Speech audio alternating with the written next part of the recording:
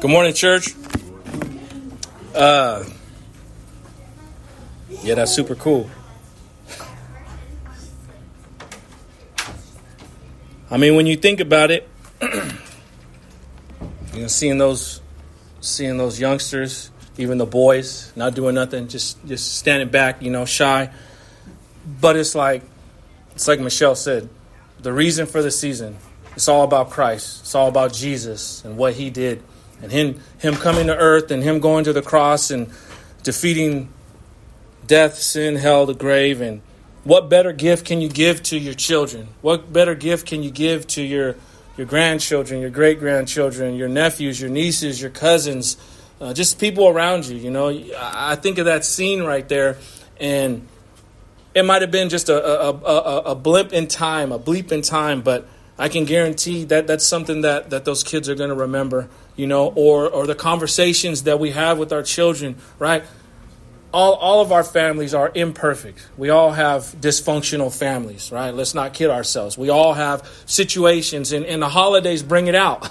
I'm witnessing it firsthand, how just things kind of go haywire. But at the heart of it all is that thread of Christ.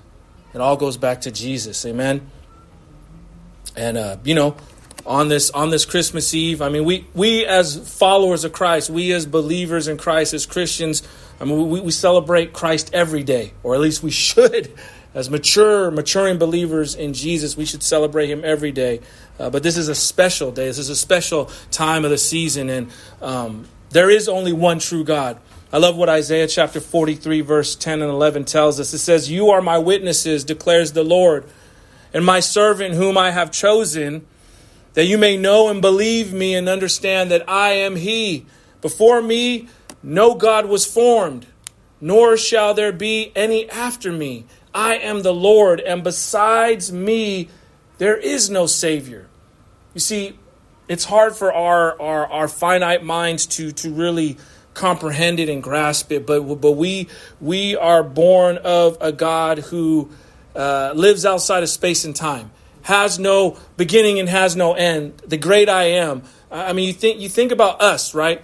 We are created life, all of us in this room. Everything on this earth, everything that's living, the plants that live, the trees that live, the creatures of the earth, the things in the ocean, that's all created life. But God Almighty, Elohim, He is uncreated life.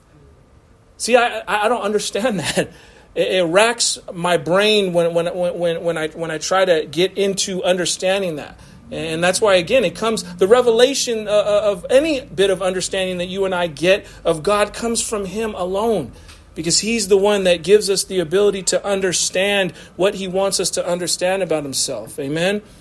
And it's very sobering and helpful for us as believers, because this same God that's uncreated life, this one true God, he has precious thoughts about you. You see, I don't know how you came in here this morning. I don't know if you came in and you're elated that it's Christmas Eve and all the joyous things that Christmas represents to you, Christ and the baby and all that. And obviously he grows up to be a man and he goes to the cross. I don't know if you're juiced off of that, or I don't know if you come in with baggage and it's heavy. And it's hard because, yes, you intellectually get all of this about Christ, but you're struggling with where you're at with him. You're struggling with, well, how do I worship you? You're struggling with the things that are going on with your loved ones or maybe your work. I don't know what your circumstance is. But I know that we need to take the Word of God seriously at his word. And you and I, we can't base how our life is going based on our emotions. Because circumstances, they'll go up and down. Sometimes circumstances will be good. Maybe you're in a Christmas season right now and circumstances couldn't be better. And things are so great. Maybe you're in a position right now where circumstances, let's just be real, they suck. They're hard. You're caught in between a rock and a hard place and you're like, Lord, how does this work? Fix it. Because my heart is broken and people around me are broken and I don't get it. I'm told all the time by the Lord, obviously not an audible voice, but he lays it upon my heart. He impresses it upon my discernment that I have to always go back to the Word of God. Because there within the Word of God are the promises of God. He's not shifting like a shadow. He has no error in him. He's the same yesterday, today, and forever. I share that to say this. Regardless of what you come in with this morning, know that the true and living God has precious thoughts of you. Take it personal, of you. Psalm chapter 139, verses 17 and 18 tell us, I love that little voice. How precious to me are your thoughts, O God. How vast is the sum of them. If I would count them, they are more than the sand. I awake and I am still with you. You see, the psalmist understood this. That's why he penned it. That's why he was inspired to pen it. He understood that the thoughts of God towards you and me, they're good. God is not this vengeful God just looking for someone to make a mistake so he can annihilate them. If that was the case, there would be no grace. There would be no grace. The first time anyone sinned, you're done, and that's it. There would have never been no flood. The first sin, everybody would have been just annihilated. But God is gracious, and he is just, and he also hates, right? That's an attribute of him. People always say, oh, God's only love. No, God hates certain things. He hates haughty eyes. What's a haughty eye? Prideful. Looking down on other people around you, thinking, oh, I can't believe she would wear that. I can't believe he would say that. No, we don't want to be haughty. We don't want to be prideful.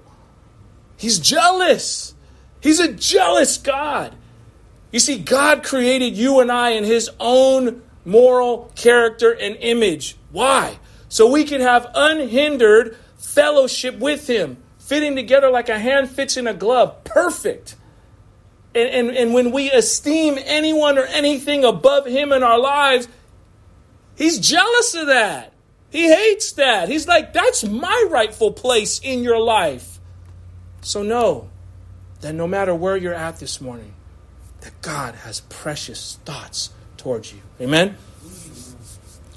All right, this morning we're taking a break from Ecclesiastes, and we are doing a Christmas message that's, based around this time of year and what this represents to us as believers in Jesus. So if you can, please turn to Luke chapter 1. We're going to be going through verses 26 down through 33. This message is entitled Celebration of the One True King. And when you get there, if you could please stand for the reading of God's Word. If you don't have a Bible or don't have it on your phone, the scripture will be on the big screen behind me. Once again, that's Luke chapter 1, verses 26 down through 33. I'll start in a second here. Verse 26, and it says, in the 6th month, the angel Gabriel was sent from God to a city of Galilee named Nazareth, to a virgin betrothed to a man whose name was Joseph of the house of David. And the virgin's name was Mary. And he came to her and said, greetings, O favored one, the Lord is with you. But she was greatly troubled at the saying and tried to discern what sort of greeting this might be. And the angel said to her, do not be afraid, Mary, for you have found favor with God. And behold, you will conceive in your womb and bear a son, and you shall call his name Jesus. He will be great and will be called the Son of the Most High.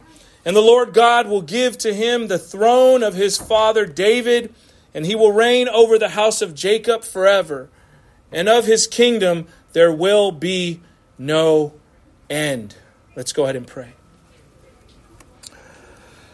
Yahweh, we come before you, and Lord, we ask that you would just humble us, Lord.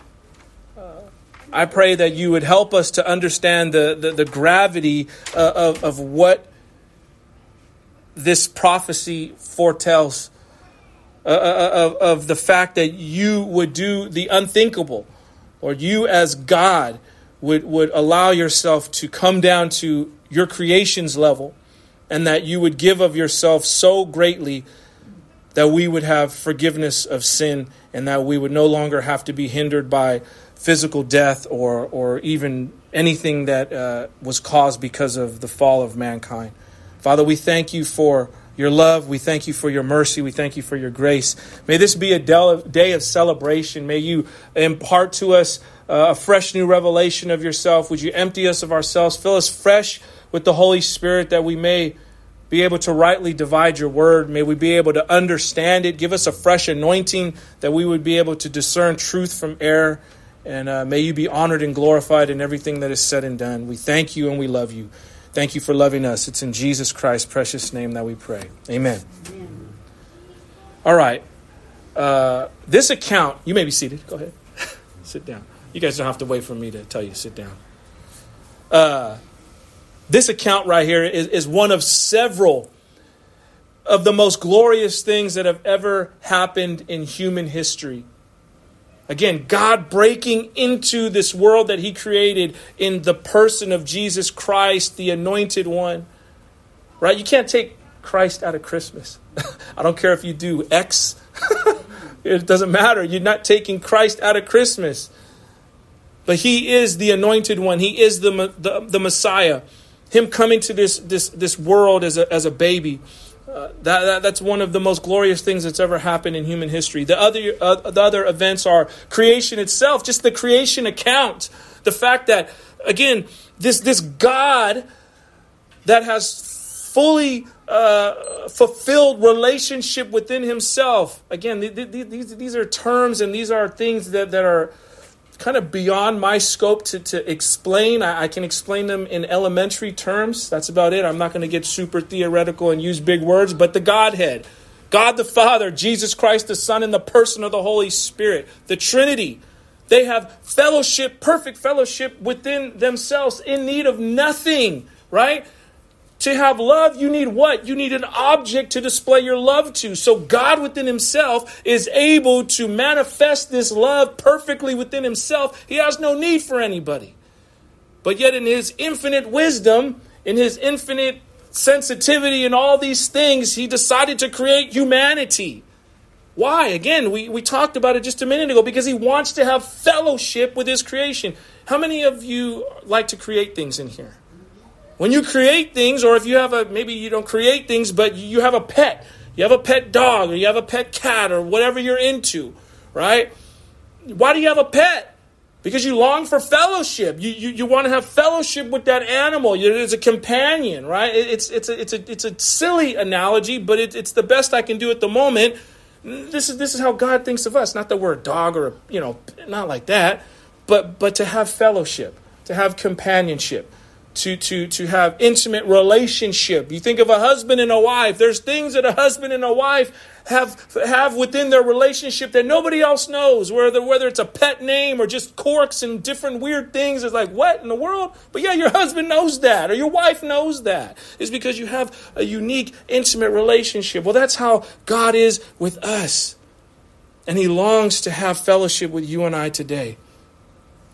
But the other event was, again, creation. The fact that he spoke these things into existence. He spoke the word. He spoke. He said, let there be light, and the light shone. And it hovered over the depths and all of the things he just spoke into existence. That's amazing. That you can ask, those that are into all that, the archaeology, and they try to understand things. You go look at the Grand Canyon, and you can look at the layers in the rocks, and it shows that was submerged at one point. So again, it points to the fact that, yes, the flood really did happen, and the world, as we know it, was submerged. You just look at the way the map is of the globe, of the continents, and it's like a puzzle. It's like at some point, Africa and South America were connected, man. You know what I mean? There was one big landmass, and all of a sudden things broke off. But it's like God created all of this, and he allowed all this to happen because he is sovereign over all of his creation. The other account, obviously, is Jesus Christ going to the cross. But not only did he go to the cross, he died, but he resurrected from the dead. Again, that's something that some people, they struggle with. They're like, I don't get it. It's hard for me to wrap my mind around. You're telling me that God went to the cross, he died, and he rose from the dead. Yes, he rose from the dead. He defeated sin, hell, death, and the grave forever. These are the three single most important accounts that have ever happened in human history. You see, as Christians today, we are awaiting the glorious return of the one true King. That's the one thing. That's what we're waiting on, But as we wait, we need to be about our Father's business. We just can't be waiting, hiding in the corner. We can't be waiting, not doing anything. I don't want to be a closet Christian. We need to be those that are willing to suffer for Christ, to express the truth of who Jesus is, more so by how we live, but also with our words. Both are important. You don't want to be the Christian that's always doing all these deeds and never saying nothing, and you definitely don't want to be the Christian that's always talking and you don't have no good works to accompany with. It's a balance, church. If the reality of God taking on human flesh so that we could relate to him and him relate to us and ultimately be saved does not get us pumped up, I don't know what actually will. I don't know. It's like Michelle said, you have to come to that place. And it's all the Lord. But it's when the Lord imparts this wisdom to you and you understand it and it clicks and you get it and you're like, wow.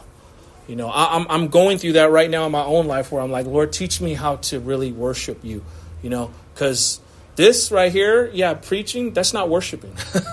Worshiping is simply sitting before God and not talking and allowing God to speak and just being enamored by his presence and enamored by how good he is and how gracious he is and how undeserving we are, but yet at the same time, how good he is towards us. And he's telling us, don't beat yourself up. I love you. And actually humbling yourself enough to receive the love. You see, some of us, we're so battered and war torn from life that it's hard for us to receive it. We don't receive it. We withdraw. Because the Holy Spirit, if you are saved, if you have said, Jesus Christ, come and live inside of me and be my Savior, be my Lord. If you've said that to him and you've meant it, then the Holy Spirit is closer to you than your very own heartbeat. He's closer to you than your very next breath. But the thing is, we withdraw when he starts to reveal himself that close because there's a responsibility involved in that. When we recognize he's so close, it's like he's going to tell you, knock those things off. Get rid of that.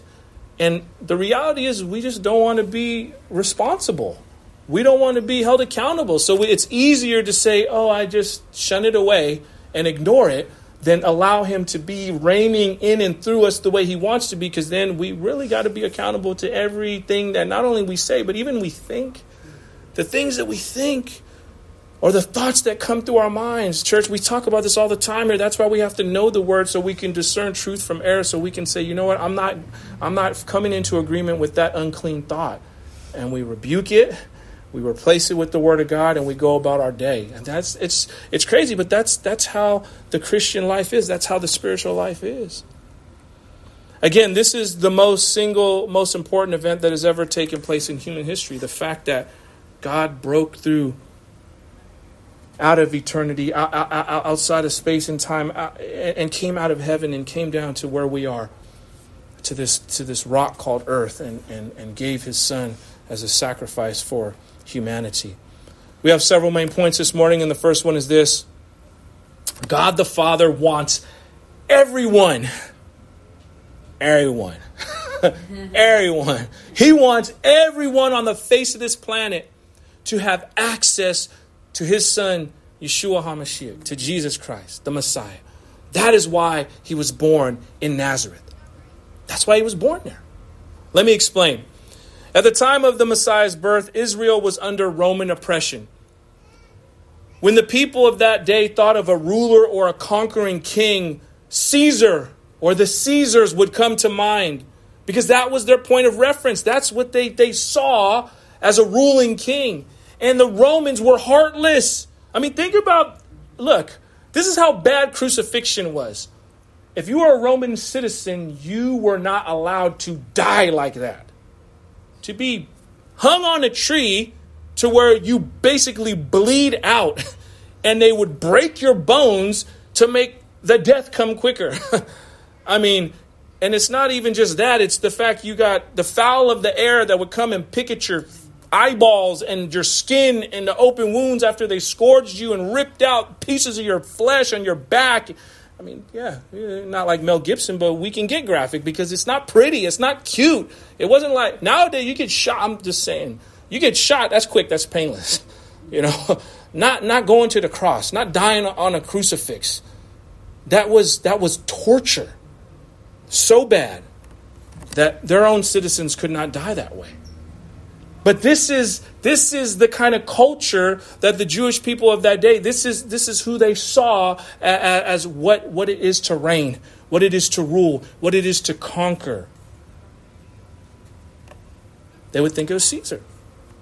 Even when the Jews would study the prophecies of the Torah, they assumed that the Creator King would appear in great majesty, in splendor and might. That's how they saw him to come, or that's how they wanted to see the Scripture. That's how they wanted to see these prophecies fulfilled. You see, that's the danger of when we put in our 2 cents into the Word of God. We need to let the Word of God speak for itself, because when we start kind of trying to manipulate it to mean what we want it to mean, it comes out not looking how it's supposed to. They didn't expect him to come as a lowly, humble servant. But you see, this was all by design. Once again, holy, all-powerful, all-knowing God, creator of all things, knew before time, in order for all human beings to have access to the saving grace of Jesus Christ, he would need to come to earth as a humble servant to a humble location. Father understood that if Jesus the Messiah was born in the palace, he would be unreachable. He'd be unreachable. The walls would keep the common folks away. They would not have access because they're not getting through. The soldiers of the palace would have veiled him from the public.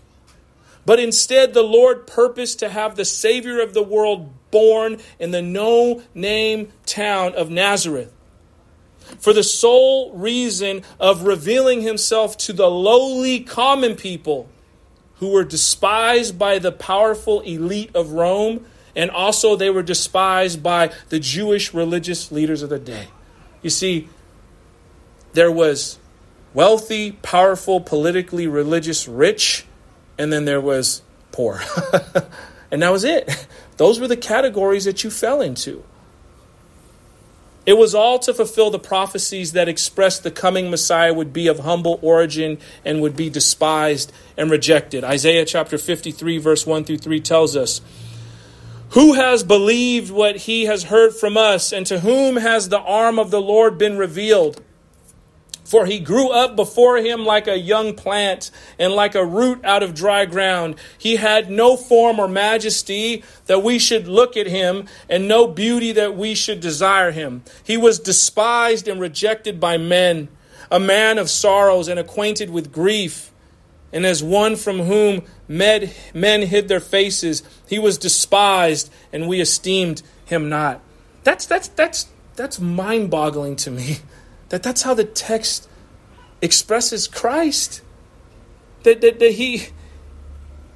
he was despised and rejected. That he was a man of many sorrows and he was acquainted with grief. Can you imagine that? He had nowhere to lay his head. That's what the scripture says. Rejected. Today, don't reject the Savior of your soul. Amen? All right. The second main point is this. All those who respond to the call of salvation, if that's you, say amen. All those who respond to the call of salvation that Jesus Christ offers finds favor with God. If you've responded to the call of salvation, do you understand how important this is? Do you understand how immense this is? Do you understand that it's outside of yourself that you're even able to do it? He draws you to himself. I didn't choose Christ. He chose me. Trust me, I did not choose Jesus. And I'm sure I can speak for you when you say you didn't choose him. Not in and of yourself. He wooed you to himself. And for some of you, it took a whole lot of wooing and a whole lot of kicking against the goads. It's like, how long am I going to be in this predicament of cracking my head up against a brick wall before I realize this is not working. This lifestyle is not what I need to do. I need to, if you're his, you're his. But the scripture says, if you've received the gift of salvation that God the Father offers through his Son, Jesus Christ, then you personally find favor with God. We see in the text that Mary, or Miriam in Hebrew, found favor in the eyes of God. Luke chapter 1 verse 38 tells us that Mary called herself a servant of the Lord. Don't overlook this point, church. This is important to understand because this was not something that God pushed upon her. Remember, God is not this tyrannical God who forces, you have to. Do you understand when, maybe this is a horrible analogy, but I'm going to use it anyways. A pimp and a prostitute, okay? Now, I'm going to just say it. That is the weakest kind of power you could ever have. Forcing somebody, intimidating somebody. That's not power. That's what Satan does. He tries to intimidate. Real power is humility, is meekness, is power under control. That's God. God's like, I created you with free will. I'm not going to force you to serve me. I'm going to show you, hey, this is in your best interest. Come to me, live the way I've intended you to live. It's going to work out for your life. But he's not going to force his hand upon you or me or anyone else. What does he say? I stand at the door of your heart and I knock. And if you open up the door of your heart and let him in, he comes in, he dines with you, and you have fellowship, and he calls you friend. But he's not like the big bad wolf. He's not going to huff and puff and blow down the door. He's not going to blow down the door to your heart. He comes and he's meek about it. That's real power. But it says that Mary called herself a servant of the Lord. It was already in her heart that her desire was to submit her life to God. She was already living like this before the angel came, before Gabriel came. You see, so this was a lifestyle for her. It wasn't like all of a sudden Gabriel came and all of a sudden she's bowing down. It's like, no, again, God is the one that woos you to himself. So she was already in the process. It was already the lifestyle of like, this is my God. And I'm honoring my Lord with how I live. I'm honoring my Lord with how I'm devoting my life to him. Because of her prior submission to the Lord, she had found favor in his eyes. Question today, church. What or who do you identify with today? I mean, what is the purpose of your life? If you could explain it in one sentence, what would it be? Why do you live? Do you live for a paycheck? Do you live for your family? Do you live for the Niners? Do you live for gifts? I don't know what do you live for? Hopefully it's I live for Jesus Christ. You see, if we get number uno correct, everything else falls into place the way it needs to. Even if it's all rattled and tattled along the way, it'll all work out. But we got to get first things first correct. Seek ye first the kingdom of heaven and everything else will be added on. You can never outuse that verse because the word of God is living and active and it's always applicable every day of our lives. You see, Mary identified with being a servant of the Most High God. Today, you and I can receive this same favor from God in our lives, but we must be willing to identify with him. Who do you identify with today? And if you feel led, you can wear a sweatshirt that says Christ first, but you don't got to wear clothes. Some people are just not into that, and that's okay. Let your lifestyle show who you identify with. Let the way of your speech show who you identify with. Again, being a closet Christian doesn't count. Psalm chapter 90, verse 17 tells us, let the favor of the Lord our God be upon us and establish the work of our hands upon us. Yes, establish the work of our hands. See, again, it's all about God. It's not I establish the work of my hands. It's He establishes the work of my hands. But how does that happen? By yielding to Him. By allowing Him to have full reign and control of our lives. It's unfortunate that so many people are misguided and they don't realize that they're allowing these unclean spirits of this age to influence them. And they're yielding to the promptings of things that are not right and are not righteous and are not holy. We need to be, as the Bible says, drunk with the Holy Spirit and not drunk with wine. Or not drunk with uncleanliness. We need to be overflowing. We need to be intoxicated with His presence. That way we allow Him to do a work in and through us that is beneficial not only for our own personal lives, but for the lives of others. Amen? The third main point is this: the kingdom of God will reign forever. This is where many skeptics and critics fail to realize. This is where they stumble. This is where they don't understand. And unfortunately, some even within the church don't recognize this. Though Jesus Christ came to earth humbly as a baby born in a manger, He will return and reign for all eternity, as the conquering King. From eternity past, He's always been the great I am. But it's us, humanity, creation, who needs to recognize who He truly is. He knows who He is. He doesn't have an identity crisis. We're the ones that have an identity crisis. We're the ones that need to recognize who He is. And actually, when we understand who He is, that unlocks who we are in Him. You see, but we have to recognize Him first. And what He is and what He's done. The rest of all creation already know who their Creator is. We know this because the Word of God tells us in Romans chapter 8, verse 19, for the creation waits with eager longing for the revealing of the sons of God. All the creation knows. The birds, they know who their Creator is. The alligators, they know who their Creator is. The cockroaches, they know who their Creator is. The trees, they know.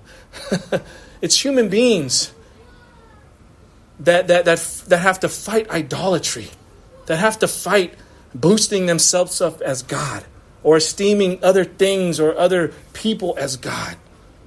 We're the ones that need to get it right. It is because Satan has blinded the hearts of men through the deception of sin that many fail to understand, recognize, and acknowledge that Jesus Christ alone is Lord.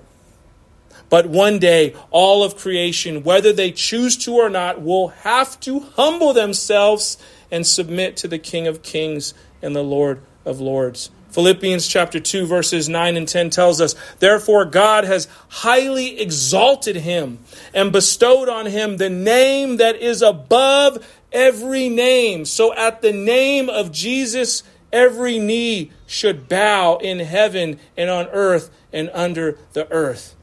Man, that's wild. I think we talked about this briefly last week, but, in hell, they're going to acknowledge that Jesus is Lord. It ain't a party down there. You don't just get to do what you want to do. It's going to be a lot of people, a lot of souls, unfortunately, that are going to be cursing the name of God, gnashing their teeth in hatred of the fact that they missed out. And they're going to curse Him. You don't want to be there. You want to be in heaven where you're going to be praising. And it's going to be a joyous occasion forever and ever because you have unhindered, complete fellowship with the one true living God. You'll have peace like you've never had before on this planet. All right, let's go ahead and look at these verses 26 and 27. So it says, in the 6th month, the angel Gabriel was sent from God to a city of Galilee named Nazareth to a virgin betrothed to a man whose name was Joseph of the house of David, and the virgin's name was Mary. Okay, so let's look at this piece by piece because it's all very important. In the 6th month, the angel Gabriel. Remember that Mary had a cousin Elizabeth, and before this, Gabriel appeared to Zacharias, the priest in the temple. This is where he announced the supernatural pregnancy of his wife Elizabeth, who would bring John the Baptizer, John the Immerser, John the Baptist into the world. That's Jesus' cousin. In the 6th month of Elizabeth's pregnancy, he came to a village in Galilee. So we see, again, it says a city of Galilee named Nazareth. So this is a little fun fact. Daniel, you may know this. You'll probably enjoy it. You like to nerd out on stuff like this. But chronologically, this is the first mention of Nazareth in the Old or New Testaments. And again, there was nothing in and of itself unique or prestigious about this place. Nazareth was a hole in the wall in the general region of Galilee. It was about 15 miles away from the Sea of Galilee, and it is about 6 miles from the closest major road. Nazareth had no good water supply and only had one fairly weak well in the center of the village. So it wasn't, you're not going to go there on vacation. Like there were no 5-star resorts. You're not going to the coastline. It's not like Baja, California. You're not going to Monterey. It was nothing like that at all. But why would Father God allow his only begotten son to be born to a peasant girl in a poor town in a dirty stable fit only for farm animals? The answer is this: to teach all of humanity the importance of humility. Remember, pride finds its origins in Satan, not God. Pride. That comes from Satan. That does not come from God.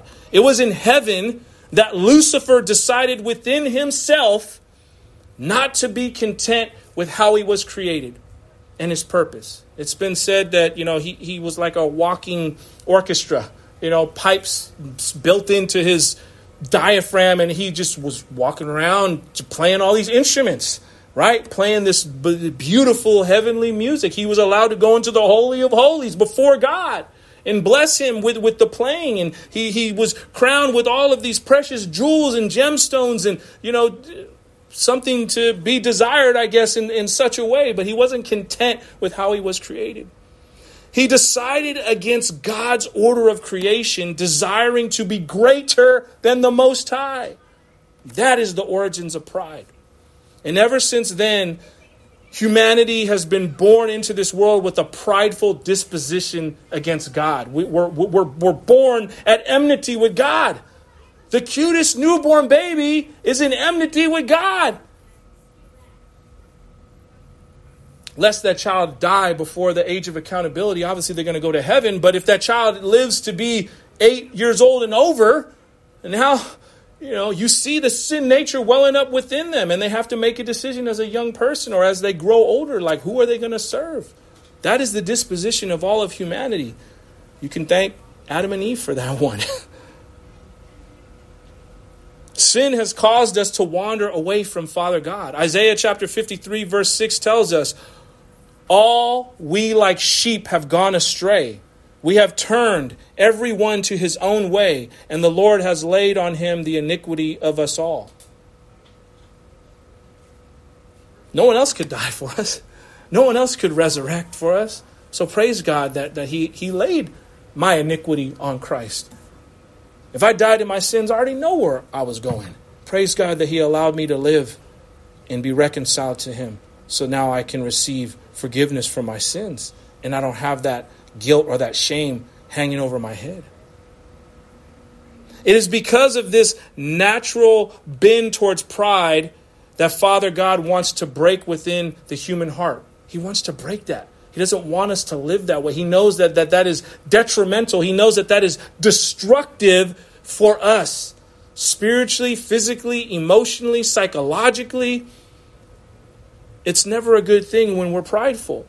This is why Jesus Christ came to earth as a humble servant, a baby, to teach humanity the value of true humility before God. Philippians chapter 2, verses 5 through 8 tells us, have this mind among yourselves, which is yours in Christ Jesus, who though he was in the form of God, did not count equality with God a thing to be grasped, but emptied himself by taking the form of a servant, being born in the likeness of men, and being found in human form, he humbled himself by becoming obedient to the point of death, even death on a cross. So you see, humility plays such a big role in God's economy. The prideful, he won't esteem, but the humble, he'll elevate. He'll elevate you. He'll elevate you to your rightful place. And we do it not to gain pats on the back, not so people can see what we do. We do it because, again, it sounds corny, but what would Christ do? We look to the scriptures. What would Jesus do? You think of the man on the road, the whole story of the Good Samaritan, or the account. There's a man on the road. Didn't say if this man was good or not. Didn't say if this man was saved. I love that. There's no detail of that. This man could have been, a swindler. He could have been a robber. We don't know. It was just a man who was beat down and bloodied up. And what happened? The priest and the Levite. These dudes know full and well, man, I should have compassion on my neighbor. I should love my neighbor as myself. What do they use the excuse? Oh, I can't get dirty. I can't. I'm gonna go against the ritual laws. I can't get dirty. And who was it? It was the half-breed Samaritan, the one that was despised, the one that was looked at as a dog because he was half Jew, half Samaritan. And he had the heart to say, you know what? I'm going to put this dude on my animal. I'm going to take him to the inn. I'm going to get him bandaged up. I'm going to put oil on his wounds. And I'm going to pay for him to stay. And if I owe anything, I'll come back and I'll pay it off. That was obviously a type of Christ we see in the text. But again, that's how we should live, church. That's the heart. It's a humility. It's the opposite of having haughty eyes. It's the opposite of thinking someone is beneath me. It's just like the tax collector and the Pharisee. They come in and the Pharisee's like, I'm glad I'm not like this guy, this bum over here. Man, he's robbing everybody. Man, I tithe, I give my offering. Oh, I'm good, God, I'm good. Praise you. But the one who was justified was the person, the man who couldn't even lift his eyes to heaven. And he just wept. I believe that's worship, right? It's not even the words that we got to say. It's just knowing that God is so good and so raw and he's so loving and so caring, and how we don't deserve anything, but he still yet extends a hand to us. That's the worship. And he's the one who went away justified because he humbled himself before God's mighty hand. And that tax collector was esteemed. In God's economy, he was esteemed. And the tax collector was brought low because the tax collector elevated himself. The Pharisee, excuse me.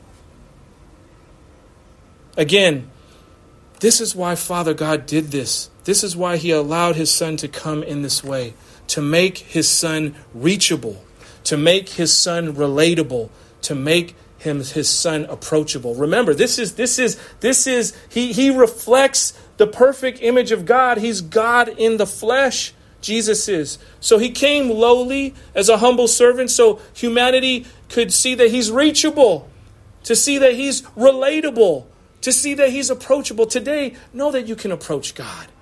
Don't feel like I can't come to you. No, that's a lie from the pit of hell. God is wanting you to come to him today. This is why he went to the cross and died such a horrible death, so he could forgive what you think is the most rotten sin. The things that nobody knows about you, the things that you haven't let go, the things that bring shame when it comes in your mind. He wants to take that. He says, take my yoke upon you. My yoke is easy and my burden is light. If you're carrying a burden today that you can't carry, you have to lay it at the foot of the cross. That's the only place where you're going to ever find true peace. That's the only way you're going to find true redemption, and you can let it go. And you can allow his love to shower you and cover you. You don't have to leave here with the baggage that you came in with.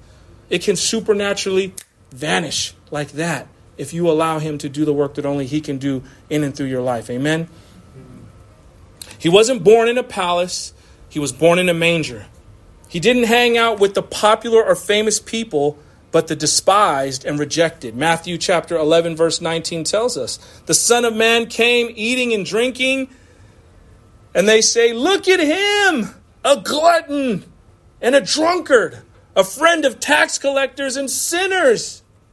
Yet wisdom is justified by her deeds. You see, they were like, I don't mean to laugh because I don't want to make light of it, but they have, that's the thing, right? They already had their Levitical laws, but they added on to all these things. And so they said, hey man, why do your disciples, why you guys not fast? I fast 3 times a week. He's like, hey, you basically have the Son of God here. You're going to feast. Why not? There's going to come a time where you're going to need to. We need to understand that. It's not about all the ritual holdings of things. It's really not. The application is this. Father God understood that only his Son, who was and will be forever sinless, was the only one to take away the sins of the world. Because of this, he had to take on human form. No one else. So you go back to the Torah and the Day of Atonement. You had to, for the remission of sin, there had to be shedding of blood, because within the blood there is life. My blood's super dirty. My blood ain't saving nobody. They had to get these animals. They had to kill them. It's crazy, man. When you read about it, it's like, man, they had to slit their throat.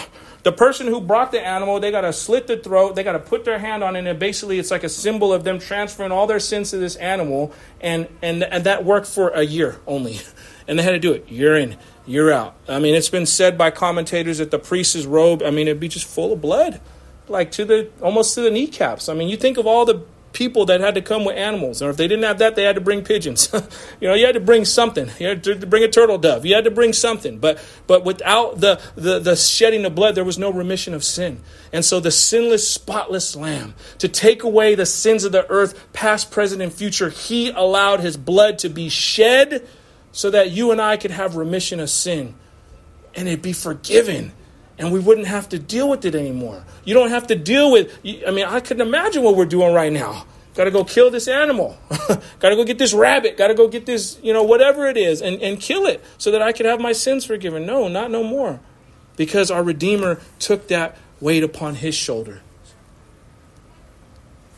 So that he also could relate to us in our weakness. This is why he took on human flesh. To be tempted in every way known to humanity, yet never sin. He's gone through everything you and I have gone through. Scripture don't talk about it, but, think about it. He's a carpenter. I'm sure he didn't have no big old belly, and that's not a shot to anybody else that got a big belly, but I'm sure he was fit. He was strong. He was a strong man. He's a carpenter. He worked hard. I'm sure he had a good frame on him. So, he's been tempted. But he didn't sin in a sexual manner. He didn't sin in lying. He didn't sin in drinking. He didn't sin in any of those things. He's known every temptation that's come before every single one of us, yet he did not sin, qualifying him alone to be our Redeemer. You see, he came as a humble, lowly servant to make himself relatable to the common people. By doing this, not only would many more be drawn to him, but people would genuinely be drawn to him because he didn't have stature. He didn't have status of the Romans or the religious elite. Think about it. If Christ had came in his first advent in all of his splendor and glory, many people would come to him simply for all the pomp because it was the thing to do. Oh man, it's the thing. He's here. He's here. Just think about it. Think about how we are. Think about how fickle human beings are. People that love to flock to where the light and the glamour is. Look at Hollywood. And I'm not knocking people that are Hollywood actors. Hey, if that's your gig, that's your gig. You better just stay straight. And make sure you ain't taking on too many crazy roles because you become those personas that you're trying to, perform. But think about it. Groupies and the paparazzi. It's like, oh, it's the red carpet. Everybody's flashing cameras. Oh, yeah, it's a big deal. Some people only want to be around other people because they seem to be a big deal. Without all the flashing lights and all the money and all the trinkets and all the bling and all the fancy cars, many people would not want anything to do with those same individuals. This is exactly how it is with Jesus. The people that came to him when he was here on earth, they genuinely came to him because they genuinely knew. He genuinely drew them and he genuinely received them to himself. He would forever be identified with this place being repeatedly called Jesus of Nazareth. His followers were also called the Nazarenes. Next, we see this statement to a virgin betrothed. So Mary was betrothed to Joseph. There were 3 stages to a Jewish wedding in that day. The engagement, it was a formal agreement made by the fathers saying, okay, yes, this is okay. We're going to do this. We're going to combine, and this is what it is. There was the actual betrothal, the ceremony where mutual promises were made. And then marriage, approximately about a year later, where the bridegroom came for his bride at an unexpected time. Doesn't that sound familiar? Right? The bridegroom coming for his bride at an unexpected time. When a couple was betrothed, they were under the obligation of faithfulness, and a divorce was required to break the betrothal. This wasn't any kind of casual promise. It's like, no, we're going in, we're doing this, we're getting married, this is what it is. There were no prenuptial agreements back then. Prenups are so crazy. It's like, you're already going in thinking in the back of my head, if this don't work out, it ain't no 50-50. It's like 70-30. You're not taking what I got. All my assets I'm keeping with me. It's like, why get married, man? But do you see how we convolute things without Christ? We come up with these dumb terms, these dumb things. It's like, it's silly. It's foolishness. But that wasn't the case with Mary and Joseph. Next, we see the statement, the virgin's name was Mary. Mary is clearly said to be a virgin. There is no mincing words about the idea here. Mary had no sexual relations with any man before this. I talked about it earlier at the beginning of this message. The name Mary in Greek is from the Hebrew name Miriam, one of Moses' sisters. And it means exalted one. And this is a fitting description of the soon-to-be mother of the Messiah, exalted one. All right, let's look at 28 and 29. And it says, and he came to her and said, speaking of Gabriel coming to Mary, greetings, O favored one, the Lord is with you. But she was greatly troubled at the saying and tried to discern what sort of greeting this might be. The angel said to her, again, Gabriel had said 3 things to Mary.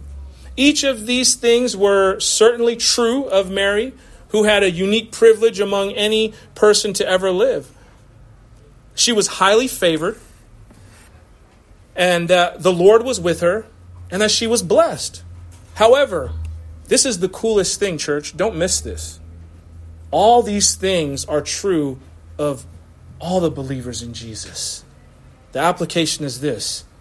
We are highly favored, just as Mary was. If you're a believer in Christ today, you are highly favored. Ephesians chapter 1, verse 6 tells us, to the praise of his glorious grace with which he has blessed us in the beloved. That's you and me. You're blessed.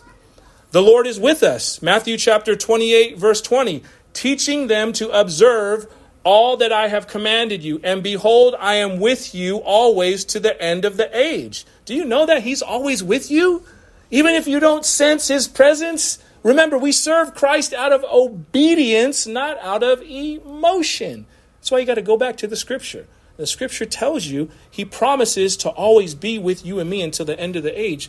He's not going to lie. That means he's with you. He's with me. In your darkest times, in the times where everyone else has turned their back on you and you feel like you don't even have a friend. Christ is friend to the friendless. He's a friend to the sinner. Amen? And we are blessed. Ephesians chapter 1 verse 3 tells us, blessed be the God and Father of our Lord Jesus Christ, who has blessed us in Christ with every spiritual blessing in the heavenly places. You know, this is the interesting thing, church. Many times people are seeking and trying to find out, oh, I need more of this. Oh, I need more of that in Christ. But the reality is you've already been given all that you need in Jesus. It's up to you and me to uncover and discover what these gifts are that he's already given us. That's where spending time with God, spending time and worshiping him and just praising him and learning more about him and learning, more about what the names of God mean and all these things. It's so important because when we start spending more time with God intentionally, he starts to reveal all these things that he's already given to us, church. And it says it right there in Ephesians chapter 1, verse 3.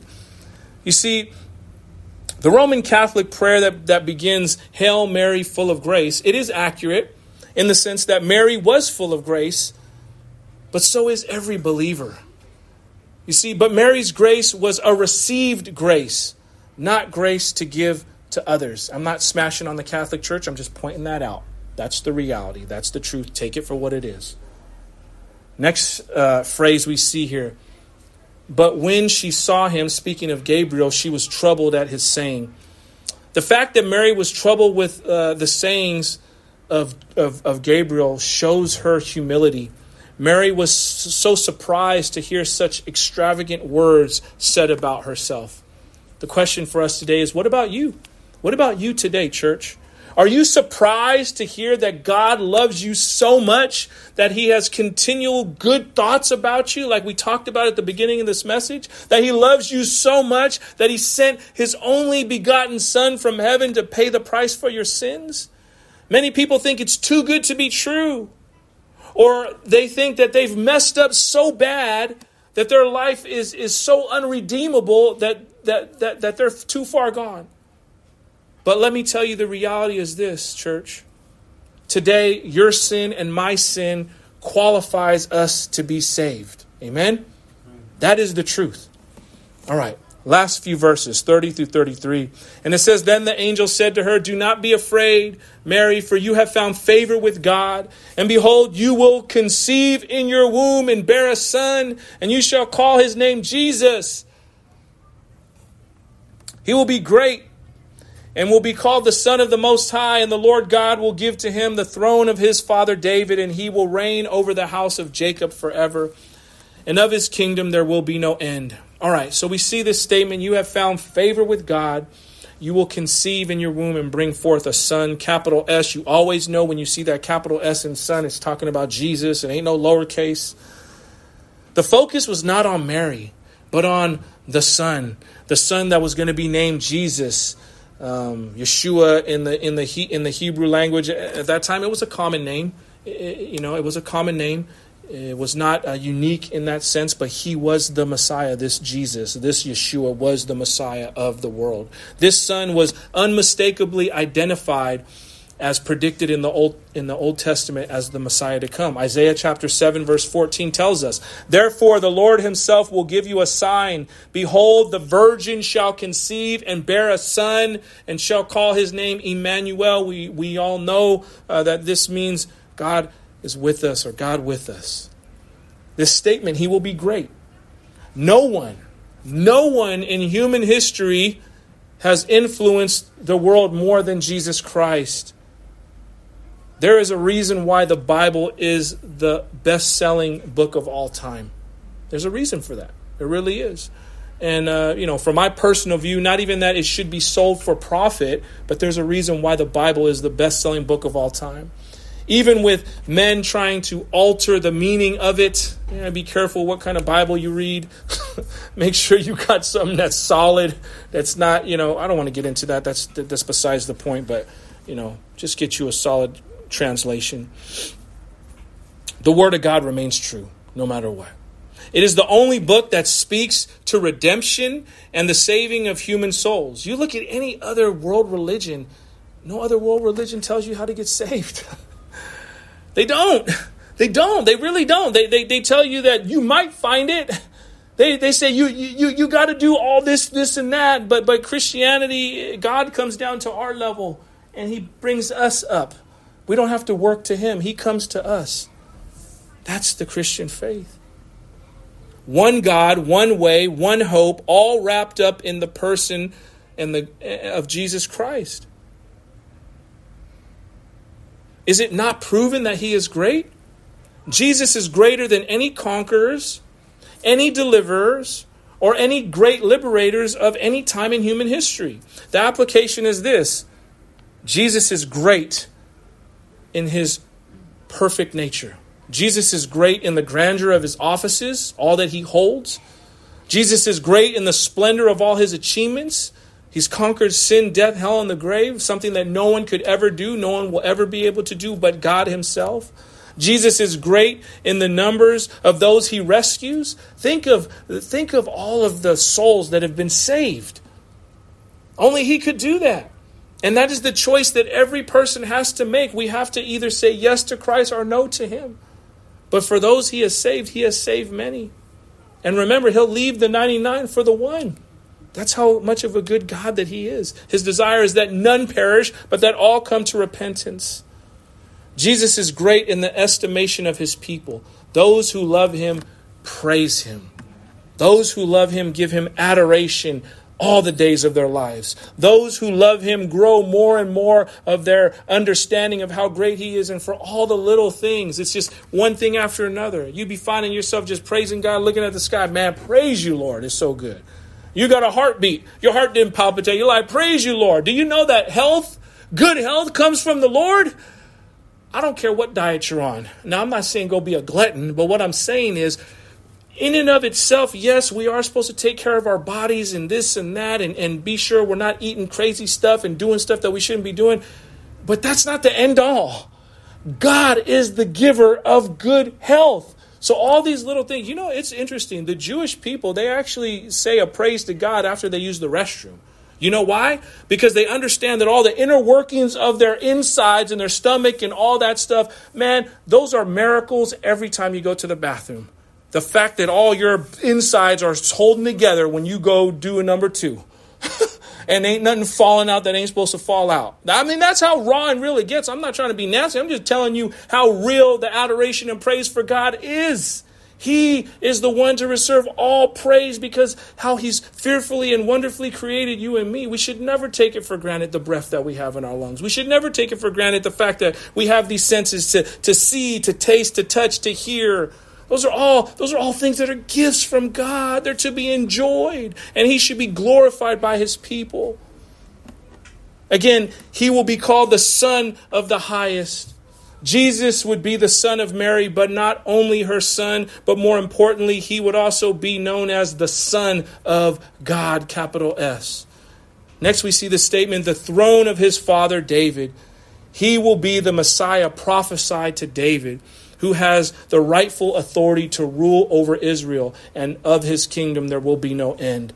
2 Samuel chapter 7 verses 12 through 16 tells us, when your days are fulfilled and you lie down with your fathers, I will raise up your offspring after you. Who shall come from your body, and I will establish his kingdom. He shall build a house for my people, and I will establish the throne of his kingdom forever.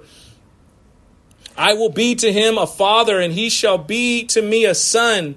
When he commits iniquity, I will discipline him with the rod of men, with the stripes of the sons of men. But my steadfast love will not depart from him, as I took it from Saul, whom I put away from before you. And your house and your kingdom shall be made sure before me. Your throne shall be established forever. I'll end with this statement, and Michelle, Isaiah can make their way up.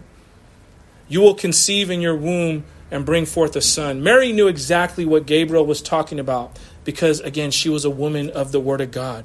Christ came as a suffering servant, but he will return as a conquering king.